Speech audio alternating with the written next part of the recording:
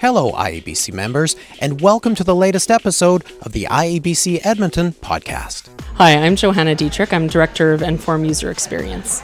Well, there were lots of good snippets tonight, but I think really two of the big learnings would be you know your employees best. So taking information from the panelists tonight and applying them to your own organization is probably the best solution. It's not one size fits all, definitely, but there are all sorts of technologies and techniques that could be applied in different contexts. The IABC Edmonton podcast is a great way to sharpen your professional skills and learn some new ones. The other thing that really resonated for me, though, was that it wasn't just about technology, which we all know, but sometimes thinking about the fact that technology is there to support the internal communications, not only of communications staff, but of those that we rely on to be our communications voices. And how can we use digital tools to help enable those people be effective at the communications that we want them to help us with is the biggest learning of all. Sounds like a great topic.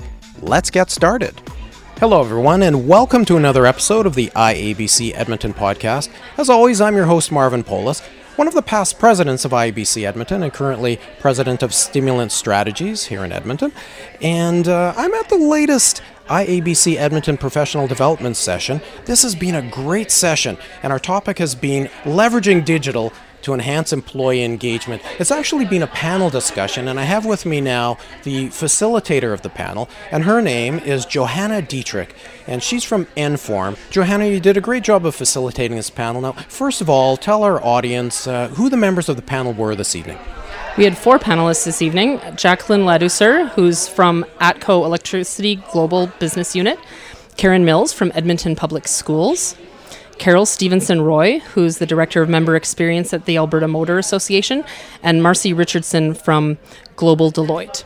Now, something that stood out to me is that these individuals really know their stuff in terms of engaging their employees within their organizations. There really isn't one magic way of doing it. This was really a common theme. We heard many things. We heard about intranets, we heard about email newsletters, we heard about podcasts, all kinds of things. Tell me about this. Internal communications is a complex business, as most communicators know, and using a wide variety of digital tools to support those initiatives is definitely one of the themes we heard tonight. Intranets are a key part of that, and I think there was a fair bit of talk about using different kinds of tools and targeting content on an intranet to particular employee groups maybe, or locations, depending on the kinds of employees, distributed workforces. Marcy talked about her employees all across the world, so how do you go about targeting content to people who live and work in very different locales and have different kinds of jobs.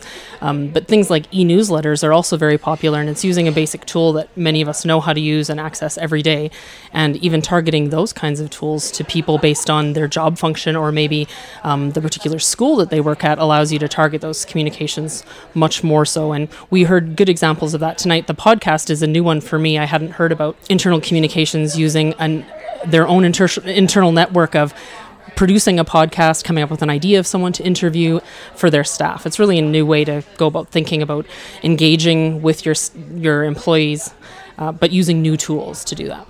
In fact, speaking of low tech, something that Jackie mentioned is that they recently did a safety stand down where they had everybody in the entire organization throughout ATCO dial in. They did a low-tech method, but highly effective. And they did get some feedback that they wanted to be able to change that up and maybe have more live communication question submission through an online tool like Skype or Yammer or something like that. But they were able to moderate the phone calls and questions from staff and address them in a very orderly way. It was important messaging relating to safety, and they knew that everybody had to hear it at the same time. As I mentioned a moment ago, we heard that there have been a number of methods that were talked about this evening. There was some discussion about the success of these methods. How successful have they been, and how do they know that they're successful? Well, that varies a lot on the implementation. We talked a little bit about the e-newsletter measurement of success.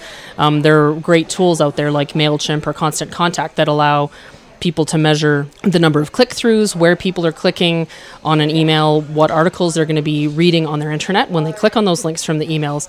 So even counting the number of click-throughs allows you to measure your success in terms of number of people who are reading your articles. That was definitely one of the measures that they talked about today. And even knowing who's not clicking, who they are, what the demographics are. That was actually one of the interesting findings. So again, from ATCO, they're doing a little bit of a manual cross-reference where they're keeping track of the people who aren't opening the emails, and they're cross-referencing them back to their human resources information so they can identify the demographics, maybe what unit they work in or their location. And that's all to be able to identify a better way maybe of reaching out to those people. So they're aggregating that information and trying to target content to them differently. And again, using the ATCO example of who's not clicking, they do the analysis, and Jackie mentioned that they have employees who are north of 60 in Yukon, for instance, and they realize by doing the analysis of who's not clicking that, wait a minute, we're not actually delivering content that's resonating to them.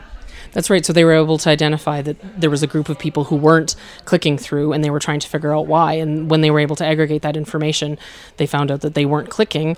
What kind of information did those people need? And so they worked with the communications coordinators up north to be able to better target the kind of news that would be relevant to those people. So the kinds of businesses, the kinds of companies that they work with, so that the information that they were getting in the newsletter was more relevant, and they increased their click-through rates. Now, I know that some of our listeners are wondering, what are the benchmarks? What would be a successful click-through rate?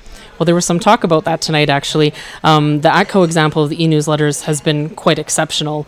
Jackie talked about an 80% click-through rate on at least one of the stories, which is pretty well unheard of. And there was some question about that in the audience, that maybe 15 or 20% would be a little bit more usual. I think depending on your level of employee engagement and the number of emails you send out, you would vary that. But anything from the 30 to 50% range would be probably normal, or at least common. You would be aiming for something better than that, of course. But at Jackie's ATCO example of 80% was pretty exceptional.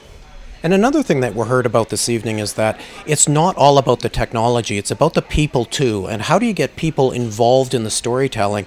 And I think that the Alberta Motor Association example with Carol was really telling, in that they have the stories just flooding in. They do. They have a program called Treat You Like Family, which reinforces a larger initiative within the organization. So it's their corporate branding internally, but also they apply it to their membership. And they did a really good job of incentivizing participation when they rolled that program out. Asking people to submit stories about their colleagues or about how they saw their colleagues treating other members. And sort of through that initial incentivization, I think they were able to increase awareness to the point that now their new intranet needs to have categories of all the different types of stories that they're submitting, and people are commenting on them, and they're interested in sharing those in a really meaningful way. Yes, indeed. There was a lot of discussion about segmentation. And again, using the Alberta Motor Association example, Carol mentioned that they really have broad lines of business. They have tow truck drivers, and they operate a bank, and they have a travel agency. They do, and the messaging that needs to get out to those people varies depending on the business unit. So the AMA challenge that Carol spoke about was about balancing the corporate communications initiatives that her team is responsible for, and making sure that one AMA and that one brand is still carried through the messaging, but allowing each one of those business units, essentially those separate businesses, to communicate directly with their employees, and finding a way to balance those two needs so that they get business unit specific, relevant to their job information when they need it, but that they're also getting the reinforced corporate communications materials as well. Exactly. And another topic that came up, I know our listeners are thinking about this, is do we allow comments, and do we allow open discussion on bulletin boards?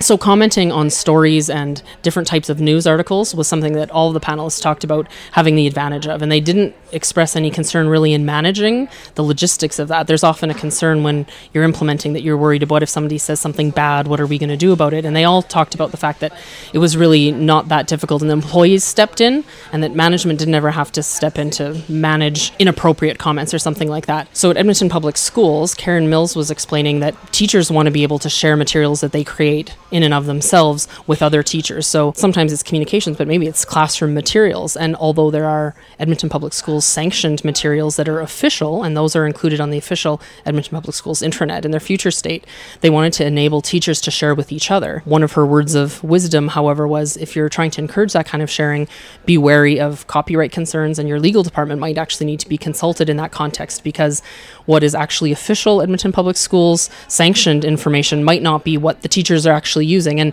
just making a clear line between what the board is sanctioning versus what the teachers are sharing in and of themselves, and that they want to encourage that behavior without stifling people's creativity. Exactly. And then going back to the issue of people commenting on anything that they want to comment on, all of our participants tonight said that it's really self-policing. People know who you are. This isn't like the anarchy out there on the web where people can be anonymous.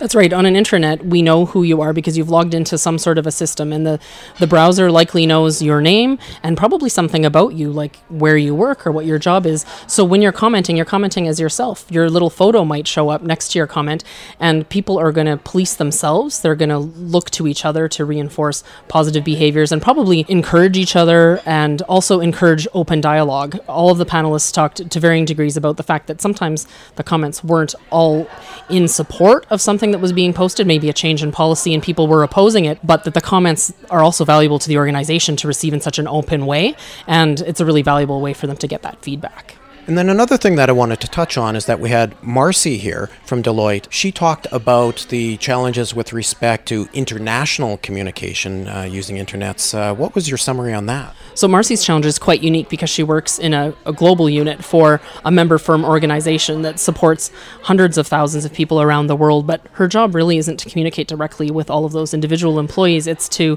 enable people at varying levels in the organization to best be able to do their jobs in communicating. So she's been instrumental in rolling out this brand initiative throughout the company and providing the appropriate tools for all of these different member firms to be able to support their own initiatives in their own locations, their own languages, within their own cultures, providing toolkits and podcasts, maybe some videos to help support that information. So her role is less direct with each one of the employees, but in supporting the people that she relies on to do some of that networking communications work on her behalf. So for her, it's not so much an issue of controlling communication, so to speak. It's really facilitating communication. Her role is definitely in enabling that communication so that the people on the ground at varying levels have all the tools at their disposal to do the best job they can with the support of her global unit. Well, Johanna, it's been a very interesting and educational evening. What would you like to say to wrap this up? What did you really learn in summary? Well, there were lots of good snippets tonight, but I think really two of the big learnings would be you know your employees best. So taking information from the panelists tonight and applying them to your own organization is probably the best solution. It's not one size fits all, definitely, but there are all sorts of technologies and techniques that could be applied in different contexts. The other thing that really resonated for me, though, was that it wasn't just about technology, which we all know, but sometimes thinking about the fact that technology is there to support the internal communications, not only of communications staff, but of those that we rely on to be our communications voices. So principals in a school, management or leadership in other companies, and how can we use digital tools to help enable those people be effective at the communications that we want them to help us with is the biggest learning of all. Well said. Well, thanks for joining us, and thank you for facilitating this session this evening. My pleasure. Thank you. Thanks again for joining us for the IABC Edmonton podcast. I'm your host, past President Marvin Polis. Be sure to join us next time.